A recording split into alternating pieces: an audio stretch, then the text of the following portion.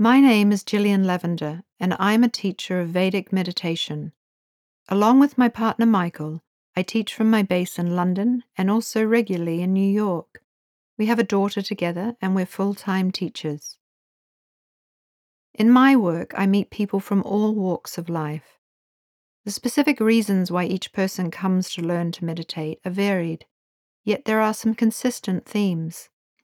The underlying driver seems to be that people are searching for more in their lives.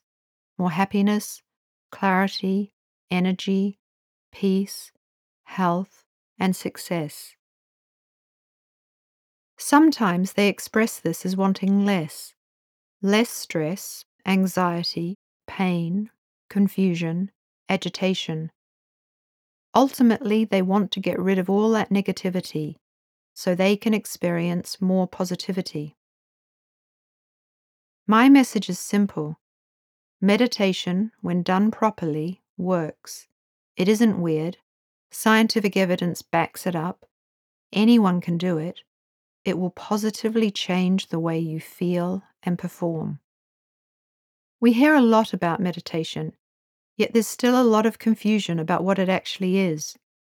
More than ever, we're dealing with stress and overload. Everywhere you look, you can see the effect of this build-up of tension. So many of the approaches to deal with these issues just aren't working. We don't need more rules telling us how to behave. We don't need more talk. We need more action. Tools that actually make a difference. We need knowledge that is relevant to our hectic lives and that enlivens our full potential. This is meditation, ancient knowledge for a modern world. My story. Before we get started, I'd like to share a bit about my journey up to this point. It's always helpful to know a little bit about the person who's doing the talking, and there may be aspects of my experience that resonate for you. I learned how to meditate in 1993 when I was living in Sydney, Australia. Those who knew me then probably wouldn't have said I was an obvious candidate for meditation. I didn't grow up with any spiritual education, and I knew nothing about meditation. I didn't practice yoga, nor had I tried any alternative therapies. In fact, I was at the other end of the spectrum, working long hours, going out a lot, and as an executive for a global publishing company, I spent my life on a plane. Really, I was a bit of a mess. Tired, stressed, overwhelmed, not very happy or healthy. I heard about meditation through a friend's father. After years of battling insomnia, he learned to meditate, and within a few days he was sleeping. It was transforming his life, and everyone around him, including me, was noticing the changes. So I went along to a talk at a nearby centre in Sydney. What I heard all made sense. I liked the straightforward, practical, scientifically validated nature of what I heard. There were no flowing robes or turbans, and I could see the teachers were normal people. They were alert and yet calm at the same time, and I wanted some of that. So I jumped in and took the course. I began to notice changes straight away. I'd always been a worrier, yet within a few weeks I could feel my anxiety levels dropping. I'd been feeling overwhelmed by my job, and that began to shift.